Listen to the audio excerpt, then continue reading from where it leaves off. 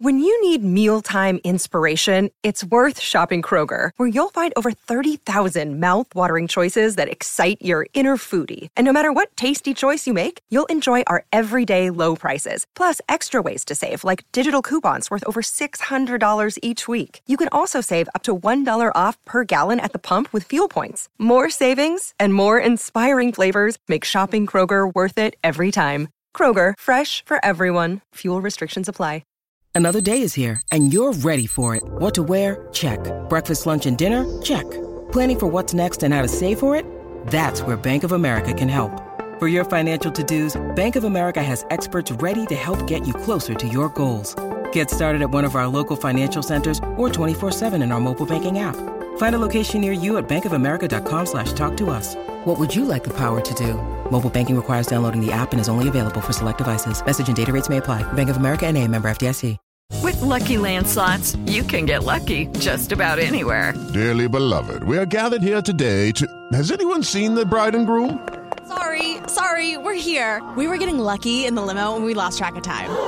No, Lucky Land Casino, with cash prizes that add up quicker than a guest registry.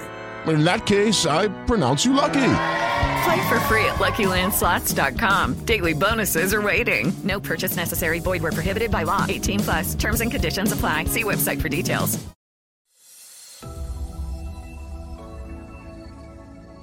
Just a quick update on Rafael Nadal. It's not good news because he's withdrawn from the Australian Open. Let's get straight into it, and we've got a statement from Rafael Nadal saying, "Hi all, during my last match in Brisbane, I had a small problem on a muscle that, as you know, made me worried. Once I got to Melbourne, I have had the chance to make an MRI, and I have a micro tear on a muscle. Not in the same part where I had the injury, and that's good news. Right now, I am not ready to compete at the maximum level in 5-set matches. I'm flying back to Spain to see my doctor, get some treatment, and rest." There's another part, him saying, "I have worked very hard during the year for the comeback, and as I always mention, my goal is to be at the very best level in 3 months. Within the sad news for me for not being able to play in front of the amazing Melbourne crowds, this is not very bad news, and we remain positive. Thanks for all of the support, and see you soon, Rafa." Well, where do we begin? Of course, initially when I woke up to the news, I was extremely disappointed. He had the intentions to obviously play the Australian Open. That's why he's flown to Australia, played in a pre-warm-up event in Brisbane, but his body's just not allowed him. On the other hand, the only real positive I do see is the fact that it isn't the same injury. It is a different muscle to the one he previously injured, and surely that must make him feel a little bit happier in this situation, because with the right rest in Spain, there is a chance that he can heal this muscle on its own if it's not a recurring problem. But yeah, overall disappointment. I thought he was playing very well in Brisbane until, of course, he went out to Thompson, who Thompson played extremely well on the day. And I'm still optimistic more than anything that we are going to see him at some capacity this season producing some high-level results. And if he goes back to Spain, the doctors there say it's nothing to worry about, have a few weeks off, and then he can come back.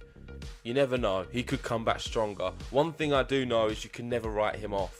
There's going to be a lot of people saying, "Oh, it's another injury again. Why does he keep doing it? He's won everything in the sport.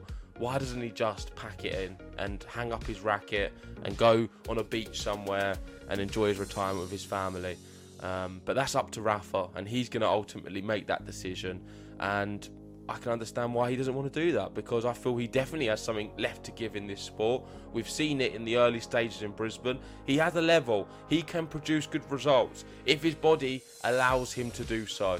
And I'm hoping this injury is not too severe and his body will allow him to compete in some further events. Of course, what he's going to be targeting as the main one will be Roland Garros and some of the clay court events. We've got some statistics here from Opta-Race, and this is with Rafa's withdrawal from this year's Australian Open. This will be the first men's singles main draw at the event without even Nadal or Roger Federer since 1999. I mean, crazy. In the 2000s, they've always been there, one of them or both of them.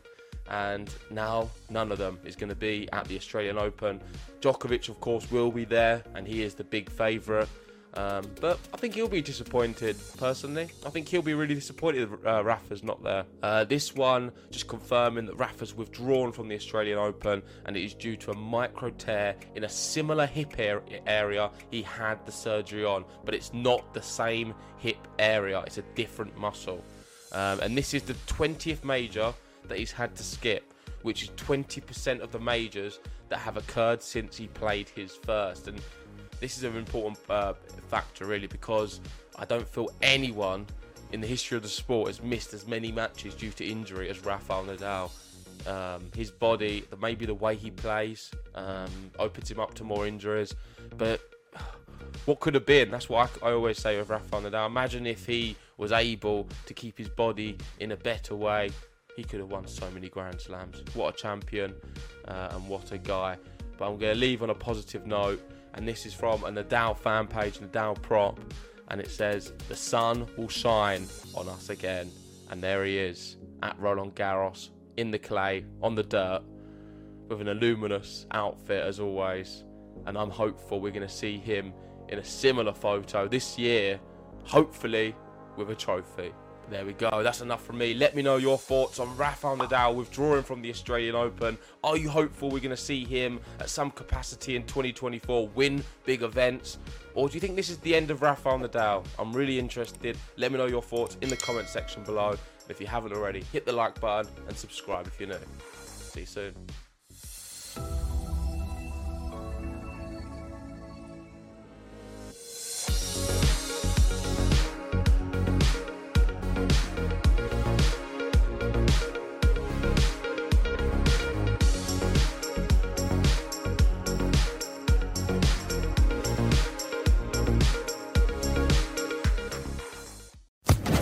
Social Podcast Network.